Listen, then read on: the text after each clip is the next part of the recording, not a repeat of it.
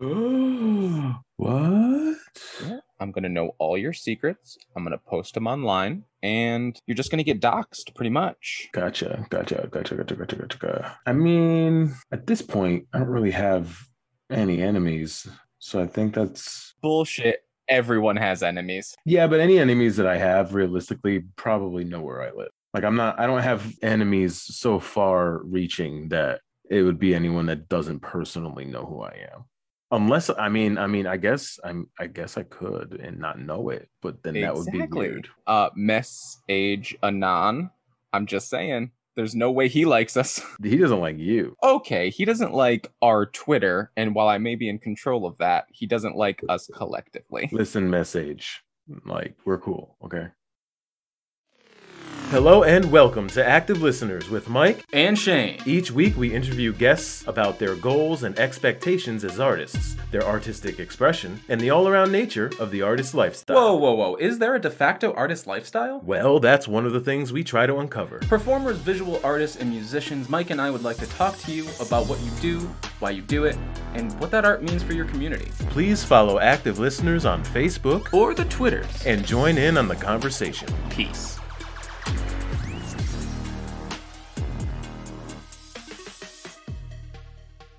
Welcome to Active Listeners Podcast. I'm Mike. And I'm Shane. And this is our 31st episode, and our first episode back from our little summer siesta. We did take a little nap there, didn't we? We were asleep for the entire 2 weeks. So It felt so good. yeah, I think I've got bed sores And a funny tan line. and a funny tan line. Because I believe that's what we are talking about today. Let me put my phone down Funny and actually tan line. no. That where would I have learned about your funny tan line? You were there when I got my funny tan No, line. on TikTok, Mike. Like you are making this very difficult. My sole purpose in life is to make things difficult for you. I think. I'm pretty sure. Maybe I've misread the tea leaves a little bit, but that's what I'm going with. I've known you long enough to know that you don't believe in that shit. I mean, sure. The day you start reading tea leaves, nothing changes actually. Yeah, nothing will change. It'll just be a very small change within everything. I'm not important. Whoa. You are important. You have over 30 followers. You have like on my TikTok. almost 200 likes. Like you're rocking and rolling. Oh, okay. All right. Look, I pay attention. As your manager, I got to keep this shit in line. I see. Anyway, hello, listeners. How has your time away been? As you can see, Shane and I are monumentally distracted, and that's okay because that's just our truth right now. It's fine. We also don't have a super hard focus for our beginning of the episode because we had to do a little switcheroo. We had to record an afternoon interview today. We did. We recorded our interview with a friend of mine and actor, TikToker, father, husband, David Quinones Jr. And every time I say his name, I say it a little bit different. I noticed that. I said it differently in one thing, and then you said it differently, and you just said it differently again. I'm pretty sure it's Quinones. That's how he introduced himself. I mean, he probably knows how to say his own name. I would imagine. But David is a very talented actor, and we had a really good time speaking with him about his burgeoning career as an actor, his burgeoning TikTok following, and I don't think I can work the word burgeoning into any other way to describe him, so I won't shoehorn that one. What am I supposed to say to that? How am I supposed to continue that conversation? He was an absolute delight. I had not met him. I did get to scan through his TikToks, and I would like to get to know him outside of TikTok and outside of our interview because he seemed like a really cool individual. And I also liked that he was an actor, which is, a creative source that we have on this show often. But he is someone that only started performing, what was it, 4 years ago? Yeah, late in his life. Yeah.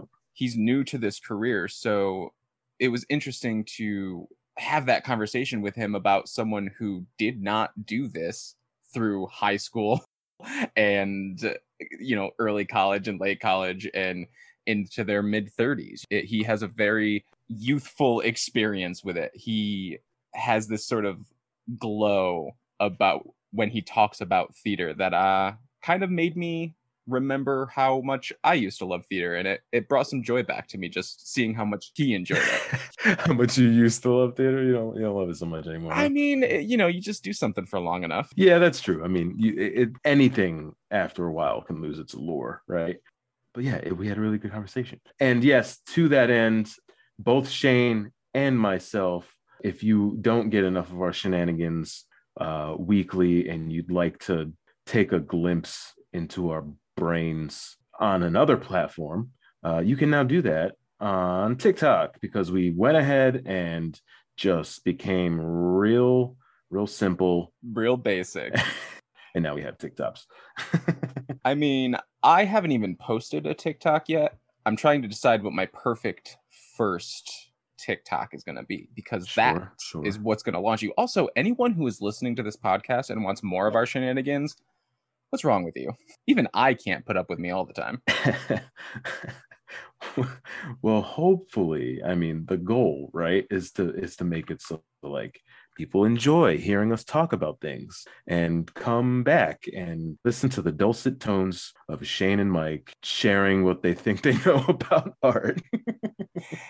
With a little self-deprecation in there, just a little spice. I mean, we can't go getting, too big in the head. We gotta keep ourselves in line here.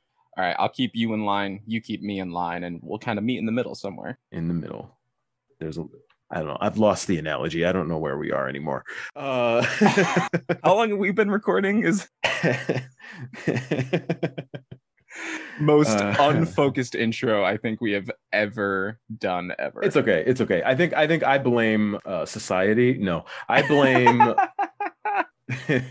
No, I'm good with society. Let's go with society. Being part of the me generation and needing to always be center of attention. That's what I'm blaming. I don't know what you think, but yeah, I mean, how can I change the world while being the center of attention? It's the age-old adage right there. Age old. Oh, lordy. Okay. I think we've babbled for quite long enough. As you can tell, it's been an interesting couple weeks. Good spirits, quite frankly. To be serious about things. Yeah. To be serious, we weren't sleeping the whole time. We were actually working really hard. The company yes. And our shows and getting things ready for this upcoming half of this season. Thanks for clearing that up, Mike.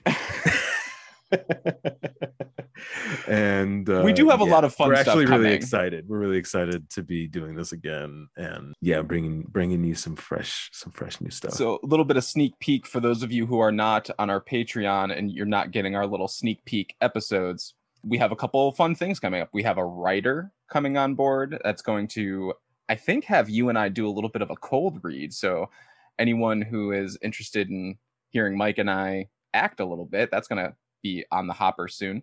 And we're also going to record a 2-part D&D episode. We have a good friend who is going to dungeon master a single session between Mike, myself, and one of our mutual friends, Victoria Benkowski. So keep an ear out for all of that coming your way. And a lot more. We're going to speak to a bunch of different artists and performers, and we're going to go ahead and have some fun. So stay tuned.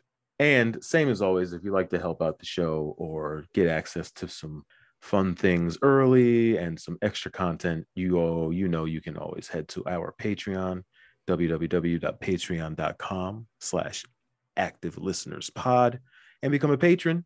Or you can just stay tuned and hear when everyone else hears. And with that, we're going to go into our interview with Dave Quinones Jr. I probably butchered that, but that's okay. He's coming up next, and he's going to set us straight.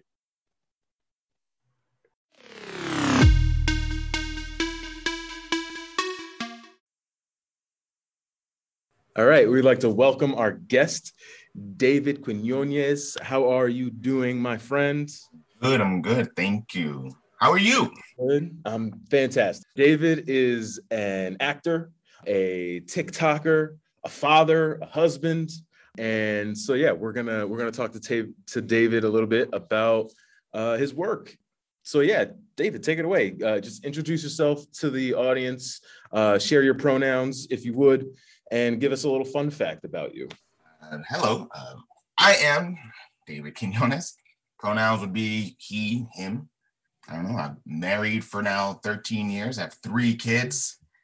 They keep me busy. And when I'm not, with them, I'm trying to do some kind of acting in some capacity, just because it's, it's an outlet. So it's nice. And they're very much supportive of it. And that's nice. Yeah, well, I haven't met you other than your electronic presence on TikTok. So that's what I want to dive right into, because apparently that's just what the world is absorbed with these days. And, looking at the numbers of the views on your videos and the likes on your videos, and I scrolled back a ways and I watched your, you made was it 100,000 follower video? Yeah. And you talk about acting, and I always think I've done shows for so many less people than that. I started doing the whole TikToking thing just because my son was into it. I originally thought it was really stupid. I was like, this is dumb. Didn't we all, though? There's YouTube, like Vine tried it for a little bit, and then that failed. That was, it was successful, and then it failed. So I was like, TikTok is just Vine part 2. My son was like, no, Dad, it's so great. You got to try it. And so I started watching it, and it became incredibly addictive just to watch the videos. And eventually I was like, you know what? These people do very simple videos. Let me try. And then I got addicted to doing that. And there were moments where I had to just delete the app. I was like, I can't do this. And then the next day, like, re-download. I was like, I need it. I need the TikTok. You got any more of that TikTok lying around? I just started scratching my neck. I need the TikTok. I even went back and watched your Hamilton video, and I was like, damn, all right, get it. Oh, I just love Hamilton. I can't. Oh, we can't be friends. No. No. David and I are actually just becoming acquainted with each other. We're working on a project together right now, and it's been great. Like it's really cool. It's been a long time, with COVID and all that, before any of us were on a stage. Like you, I did a lot of Zoom stuff, and that's when I kind of started becoming familiar with you, is just kind of popping in on these Zoom performances and these different things. So how long have you been doing this? How long have you been acting? 4 years now. Okay. It was something I wanted to do growing up, but I didn't even know that doing like local theater was an option. Honestly, I had no idea. I thought it was going to be like the same process of like trying to get into Hollywood. Like, I need an agent. I need a manager. I need to be able to do all these things. I need connections. And so I was intimidated by it. And a friend of mine who I met because I was working at Hollywood Video, she was a customer. I watched that TikTok too. Yeah. And she was like, on Facebook, she posted that they needed an actor for Wait Until Dark at Schenectady Civic. And I was like, well, I've never done it, but if I'd be more than willing to try, because why not? And it was from that I went and I auditioned. Truthfully, I actually sat in the parking lot trying to convince myself to leave because I was terrified. I'm like sitting in the park. I'm like, yo, I can't do this. These people are going to mock me. They're going to think I'm ridiculous for even trying. And I almost drove off. And the only reason I stayed was because she had messaged, are you sure you're going to come? Because I'm going to give you a good word to the director. And I found out afterwards she was dating the director. But I was like, okay, I have to go because I don't want her to look foolish. So then I went, and luckily, thankfully got cast. And since then, just got hooked. I was like, I have to be on stage. This is so much fun. It was such an outlet that I needed and didn't really know I needed until I started doing it. I was like, this is great. Yeah, acting is definitely one of those things that gives you an almost instant catharsis. Mm-hmm. It also sounds like you started later in your life. How old are you these days? I'm 36. And you started acting 4 years ago? Yeah. So what'd you do before that? I worked. I had my... Part of the machine. yeah, I was doing what I had to do in life. I was managing. What was it? Where was I? Hollywood? No, not Hollywood. Hollywood had closed by then, so I was managing Olympia Sports. I was the manager there. I mean, every once in a while, I would create like some YouTube video with my kids, just for the fun of it, just for us, not really for anyone else. But yeah, nothing more than that. I always wanted to take like acting classes or go to school for film. At the time, my wife and I had made this arrangement where I was going to work while she went to school. So she would go to school and stay home with the kids, and I was just working freaking 70, 80 hours a week or whatever I needed to in order to take care of us. And so I never got to go back to school. Realistically, and then I got to that age where I was like, if I'm going to go to school, it would have to be for something because of my family where I can make money today. But there was nothing else that I wanted to do other than acting that I was willing to go to school for. It was like, there's nothing else I love. If I don't love it, I have a hard time retaining it. Same. Yeah. Ran into that wall. I love hearing everybody's, I love hearing people's like how they started stories. Because it's always like, I did this thing and I didn't think I was going to like it. And then I did it and it was amazing and I had to do it more. Yeah. Also that vibe of sitting in a parking lot and almost convincing yourself not to do the thing that you want to do and you want to love to do. That's a real feel. That's a mood. For real. It was terrifying. And it took me a while after that even to go to auditions and feel comfortable with it. Because auditioning is scary. When you go to audition for anything, it's terrifying because you feel vulnerable. You're not sure of the material, obviously, because you don't really know the material yet. And then also you have that whole competitiveness. It's like, oh, there's gonna be all these other people equally or better than me in every possible way, or they look better, or they're funnier, or whatever the case may be. So then you just go in and you just get in your own head, and it's absolutely ridiculous, but you just can't help but do it.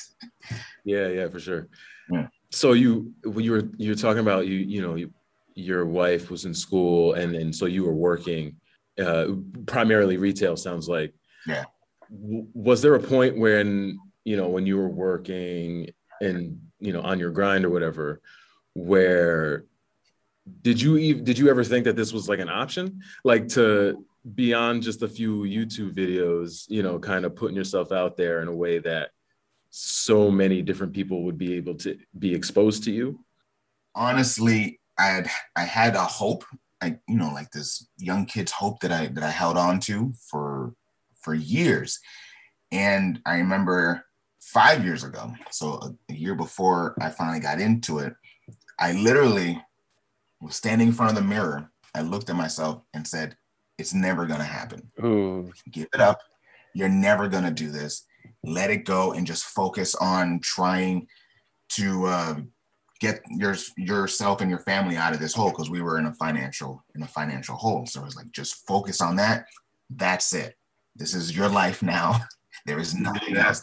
When a year later, when I took that chance, I remember my wife was more excited than I was. Like, I got cast, I was like, oh, cool. My wife was like, this is incredible. I was like, I mean, I guess, but it didn't hit me yet. I was like, all right. And then, now she just knew how happy it was going to make you. Like, look at that smile. If you're going to grab a screen grab, Mike, it's that, he's talking about acting and that big ass grin on his face. It's great. Oh my goodness. Yeah. I love that you also mentioned the competitiveness of being in an audition space, because artists get this really floofy rap of all being inclusive and we all love each other and we all pat each other on the back all the time and tell each other how great we are. And at the end of the day, that's not always the case. When you go into that rehearsal room, it's a different atmosphere and you can be competitive yet still compassionate. Correct. Yeah. Like, we all have this goal, especially during an audition. We all want the part, but we go into it, good people are going to go into it and not be a-holes about it. And, they're going to support you while at the same time being like, I kind of want this for me too. Like, I want you to get it, but realistically, if I had to choose, it's gonna be me. She's like, I'll be real happy for you, but I'll be happier if it's me. I'm gonna support you. I'm gonna watch you. I'm gonna also be resentful, just a little bit, at least in the beginning. I'm gonna see. I'm like, oh, so they didn't even call me. I got an email. And it was a copy pasted email at that. Yeah. Copy paste, like, Ed, put your name in here. Yeah. Well, and then there's, like the added like level of like being an actor of color, right? Like you go into a room and it's like, there's one black guy in this show and there's 60. Good luck. For real. Oh man. Or it's one Puerto Rican in the show, and there's a bunch of you sitting there waiting to be seen. So, I mean, the odds are not in your favor. Ironically enough, I've never been able to get cast as the Puerto Rican character. Any audition I've gone to where there's a Puerto Rican character, I have not been able to get cast. I'm like, am I not Puerto Rican enough for it? No, you just don't fit into their idea of what a Puerto Rican is. That's the problem. I did just see you in Pipeline. Now that character's written Hispanic, but are they not specific? Well, in the script, I thought I don't think he was written Hispanic, was he? Really? I maybe it's just because the last guy that did it, because we did this stage reading. Maybe it's because he was Hispanic. I thought he was Hispanic. I mean, it worked. Because I think Siobhan made a choice to just cast a person of color. It didn't have okay. Black or Hispanic or anything. And she just happened to choose Hispanics both time. And then with that is how she was like, can you incorporate some Spanish words into it? And then I just sprinkled some here and there to be like, here, I swear I bleed sazon adobo. Are you bilingual? I used to speak fluent Spanish up until I was 6. And then just going into school, I just kind of got away from it. And I can understand better than I can speak it. Gotcha. Yeah. For sure. I've got some Dominican relatives, so like the same. Like I can understand it better than I can speak it, and I don't understand it that well. So I mean, I know some dirty Polish words, so I'm sure that comes in handy at some point. Yeah. You'd be surprised how little. I mean, around family, right? That's about it. It's not top languages spoken in the U.S., I don't think. How did you like working at Sand Lake? I liked it a lot. I know I worked with Brian. Shout out to Brian. He was on the show. Yeah, I worked with him. He directed Peter and the Starcatcher, and he's a great guy to work with. He's funny. He's very compassionate towards his actors. I don't know. I just enjoyed working with him. So working at his theater was nice. He's easygoing. So, and then working with Siobhan, I've worked with her as an actor, and we're working with her in The Climb as well. And she's just easygoing. So then to have her as a director, it was fun to see her in that take charge mode, just because she's very collaborative as an actor. And so to see that also as a director was nice, because you don't get that. Well, there's a lot of directors you work with who it's their vision or nothing. And so to have her be like, no, we're having conversations here, we're collaborating, we're creating this thing together. It was nice. I'd love to hear you talk about The Climb, because I've heard it all from Mike's perspective, very little bit from Rag's perspective. So I'd love a different voice on it. Man, The Climb, it's honestly one of the most intimidating projects I've ever worked on. I auditioned for it. I'm trying to remember who invited me. I think it was Megan. And I wasn't gonna, because I was like, I don't know if to go through that whole process of writing, then editing, and then the rehearsal, and then filming. I was like, I don't know if I can do that. And especially with the subject matter, I was like, I don't know if I'm the right person for it. But then we auditioned, and the audition process was insane. It was wild. Like I've never had an audition like that before, where you're just like, it was very poetic, like a poetic audition. Like I was like, this is lovely. I wanted to do this the entire time. This is beautiful. But I was shocked to even get cast. I was like, it's not gonna happen, but it was great to see all the different talent in the area. I was like, and then that's how I met Michael, and I was like, dude, I was blown away by your audition. I was like, that was incredible. He's on another level. Yeah, I was like, he's in. but yeah, and then working on it, it's heavy, honestly. It's every rehearsal, you can go in feeling refreshed, feeling excited, and then you come out of it and it's just like, damn. Yeah. There's so much, like, how do you process all that and then still feel okay afterwards, you know? But I have to give it up to Michael Kennedy. She does a very good job of honing us all back in and getting us to breathe and to not be so angry when it's all over. Because it's so easy when you hear about all the racism and the things that people of color have had to go through throughout American history. It's infuriating. Yeah, I mean, I can't wait to see the final project that you all put together.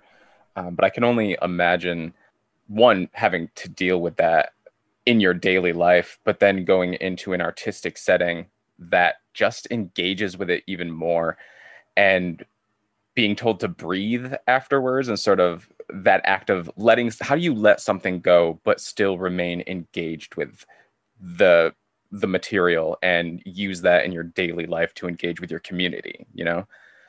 Yeah, no, I wish I had an answer for you. Come on, give me the answers to life. 43. I think we already talked about this. 43, isn't it 42? 42, sorry. Added one for good measure. One thing that stuck out to me, and I want to get your opinion on it too, is, you know, we're four actors of color, and then was it 5 or 6 white actors? 5. For me, walking into that room like the first day or onto that Zoom on the first day, because we started on Zoom, and reading some of that stuff, it felt like we were like telling a secret, right? Like, yeah, because like the reactions, like a lot of our castmates have been like, first of all, very gracious and very, you know, like understanding, but also at the beginning, and it was, a lot of it was like, yeah, guys, you know, this is happening. Yeah, this happens. And even if I didn't know the specifics around why these policies were racist, a lot of them are. So it's just like, yeah.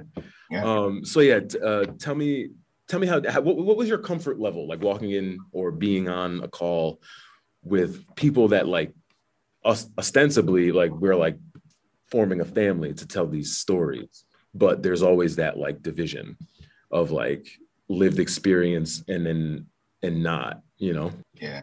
It was, I don't know. I was somewhere, I was comfortable. I'm comfortable having the conversation, but I felt like I couldn't relate on either side as much as I would have liked to. Because I know like my wife is very much, you know, she grew up, she's half black, half white. Her father's black, her mother's white. So she got the brunt of it from both sides.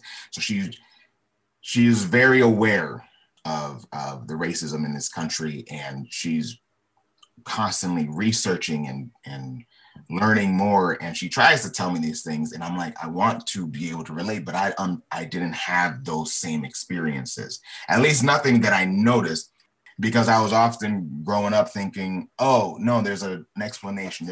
I was kind of naive just towards some of the attitudes, or like, you know, you don't get a job, but this other person who's less qualified, who's white, got the job. I was like, oh, well, maybe because there's a certain need that they needed. I kind of just like ignored. I was like, there's no way there was racism involved. I had this idea in my head that racism was dying. I was like, racism is dying. It doesn't, everybody, I used to, for years, was like, people are just being sensitive.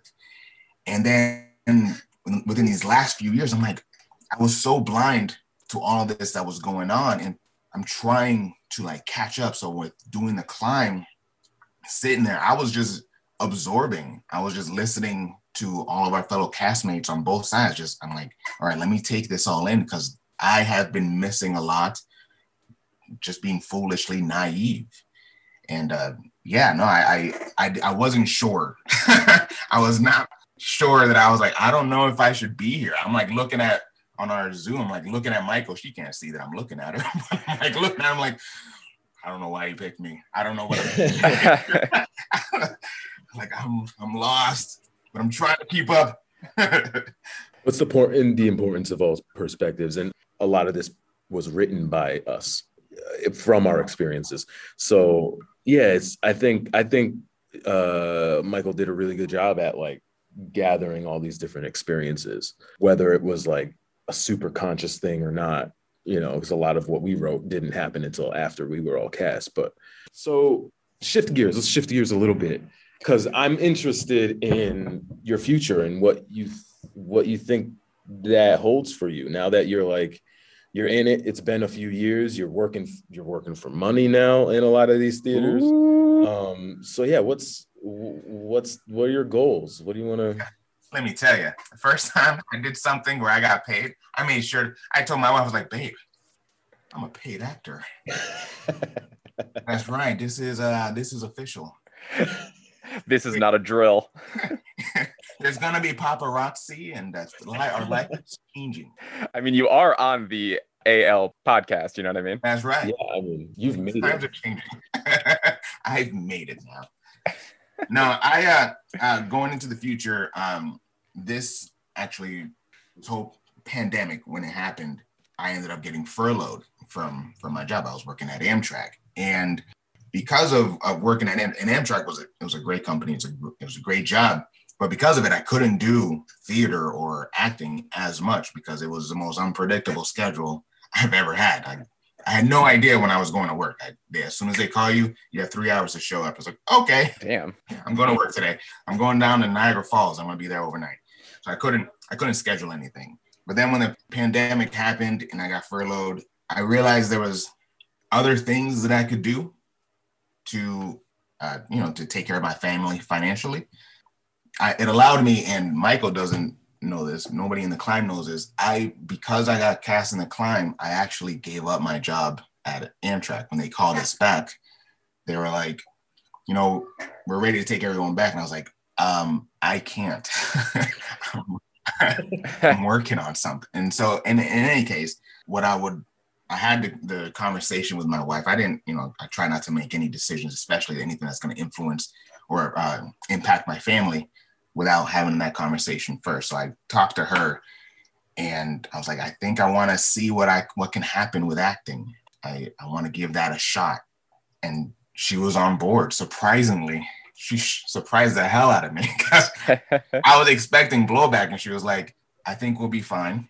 Give it a year or two, see what happens. And not to say like in a year or two that's, there's going to be, blow up or anything, but to see what other avenues there are. I could always go back to the railroad because they're more than happy to hire back people who know function on the railroad as opposed to hiring somebody brand new. So I could always go back, but I felt like this was the opportunity I had to focus primarily on acting. And so now that's why I went for the climb. I then did Pipeline and Servant of Two Masters, and I just got cast in Significant Other. Servant of Two Masters. Who were you? Silvio. Nice. Yeah, that one we're doing right now. If we have another weekend, and then that one wraps. Are you guys focusing a lot on like Commedia styles? Are you modernizing it, or what's the deal? Yeah, it's a modernized version of it. Oh, that's super cool. Yeah. But and that one's silly. That one was such a shift from like doing the climb and Pipeline and then Servant of Two Masters. It's pure silly. Oh yeah. And it's interesting to hear you say how you could always go back to the railroad, because theater and acting and performance is fleeting. You could never go back to the work you're doing on the climb. This is something that is happening and is going to be canonized in our culture for years to come. And if you weren't a part of it, you can't be like, oh, well, I want to go back and be a part of it. Exactly. And that was the fear. I was like, I've always I enjoy doing theater. I love acting. It's an escape. But admittedly, it was almost selfish. Like my approach to it was like, this is for me. And this year, when we got cast in the climb, it was the first time I felt like it was something bigger. So I was like, I have to do the climb. I didn't want to give that up. I felt very passionate about it. I wanted to learn. I wanted to be able to give my own experience, whatever experience I may have. I wanted to be able to offer that. So it felt important to me. So I didn't want to give that up. I don't blame you. I don't blame you. So do you feel like going forward that's going to be like a thing that you're actively looking for, is work that sure, you'll do your serving the two masters, you know what I mean? But then are you now looking kind of to be a little bit more conscious about the work that you're doing? Yeah. Cause like before I would take whatever the role was, whatever was available. Mm-hmm. Put me on stage, right? Exactly. Yeah. And now it's more of a, is it relevant? Is it important? Does it have purpose? What are you using your voice for? Your voice has power, you have influence. And if you're just putting that into any generic role, well, that's the influence you're going to have on the world. That's how you're going to be remembered. Absolutely. Yeah. With Pipeline, I felt the same way. I was like, this is important. Like I got called for Pipeline and Serving the Two Masters the same night. I didn't know that the plays were going to run like so close to each other, but welcome to theater life. Yeah, I auditioned for both, and I got called for both of them that night. Serving of Two Masters was the one I wanted to do for myself because it was a comedy, and I was like, I haven't done a comedy. This will be fun. Let's do this. But Pipeline, I was like, this is important. I can't turn this one down. So I was like, gonna have to suck this one up and do the two together and see if freaking Michael is gonna be okay with trying to work 3 different rehearsals all at the same time. God bless him.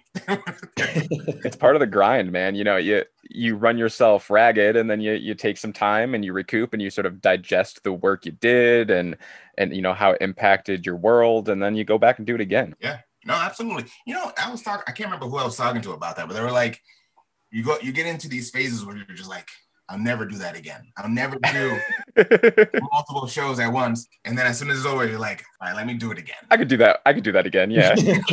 I survived that one. So let's try this again. If you do it a lot. You know what I found this ended up happening is that when you're not that busy, even if you're in one show or, whatever, it's like you got a small part in a play. So you're not called to every rehearsal or whatever. Like when I'm not that busy, I feel like there's something wrong.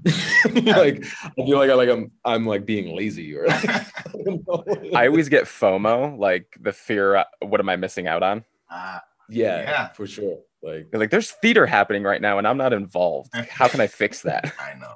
Oh yeah, he especially over pandemic. He was like, oh yeah, I'm doing this like Zoom thing, and he's like, dude, what the I'm not doing anything. Yeah, Zoom theater is not ideal. It's not. I mean, and I worked on, I did some fun things. I mean, you did some fun things. I definitely did a number of fun things. What did you think? What did you think of it? Like being on Zoom and like trying to get some sort of the creative juices going. Like, how was that for you? It was necessary for the time. There you go. Like in the beginning, when everyone started doing it, I was like, okay, cool. This will do. This will do for now. It'll suffice. Yeah. And then after a year, I was like, if this doesn't end, I swear, I can't take this anymore. I need to be with people on a stage because it's just different. Like, and that's always something that's welcoming, right? With there's new challenges when you're acting. You want to try different things, but when you're doing Zooms over and over and over again, that same challenge of being within the one, your little block, your little screen, that challenge goes away and it just becomes annoying. Like you almost stop becoming an actor and start becoming a videographer. And like, how do you frame yourself in the picture? What can be seen? What angles are you playing with? And it's not a lot of options. Oh, I know. And then like the quality isn't great, or like say, God forbid, your internet connections is going in and out. That affects how the audience views it. So it's like, this is the worst. It doesn't matter how great I'm doing. It now I'm reliant on the technology and how well that's gonna do. I feel like one of the first things you learn as an actor on stage is that it's easy to lose an audience and it's hard to get them back. And you're super conscious of it in any other circumstance where you're just like, oh, something's wrong. It's like 10 times worse than dropping a line live because there's literally nothing you can do. No. You're just like, all right, maybe it'll come back. Yeah. Maybe it won't. I know. Like, how do you stay in character? You're like, oh, and then you're like, cutting. You speak. Doing the Zoom robot. It made me think of I don't know if you've heard of Ian McKellen when he got frustrated on what was The Hobbit because he was acting only on a green screen. Yeah, and he got so mad and he like had this whole blow up with Peter Jackson, and that is, I mean, this is obviously smaller scale, but that's what it made me think of. It was like after a while, I was like, this is enough. I need to have in person. If I have to wear my mask, I'll wear my damn mask. Just let me be in person. Right. If I got a double up mask, fine. Yeah. I hate it, but I'll do it. Do it if I have to. I think we're sort of getting towards the end of our interview here. Do us a favor. Will you plug some of the things that you're working on now that are opening soon? Let us know where and when and all that kind of jazz. Yeah. Right now, still have one more weekend of Serving Up 2 Masters. It's going to be at the Shaker Heritage Society. So like close to the airport. It's outdoors. It's fun. It's silly. Yeah. And when does that open? Because I really want to see that. It opened last weekend, but we're going into next weekend. So we got that going on 7:30. And we have next weekend off. So we do. Yeah. And then in November, what was it? November 20th? November 21st for the Climb. Oh, Jesus. Yeah, that sounds right. So you're going to be all recorded and edited and put together by then?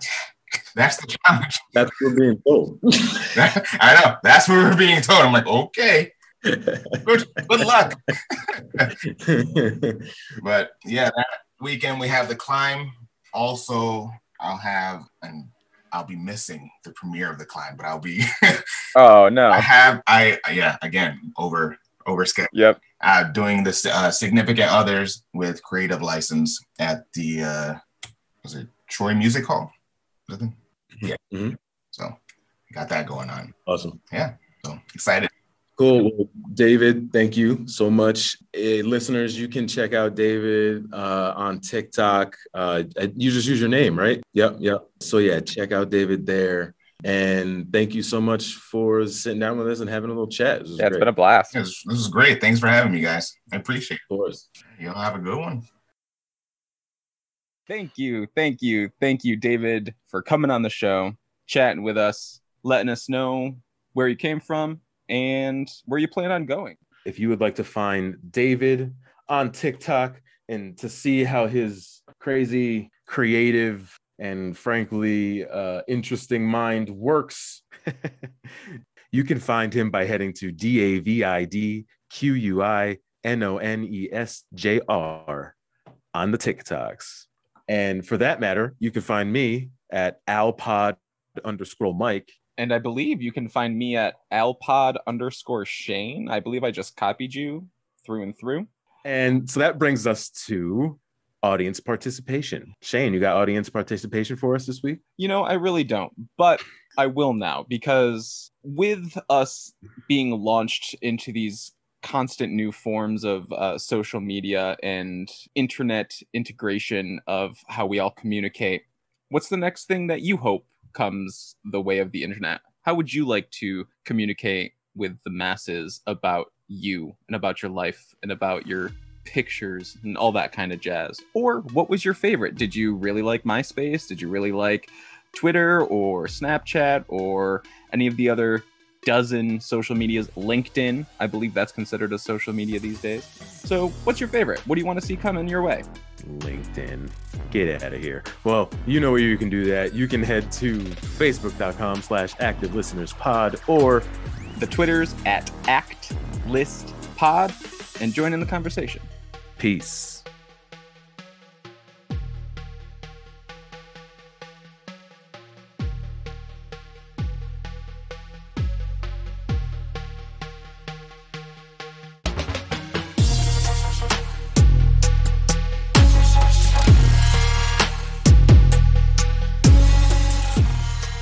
If you like what you hear, leave us a rating.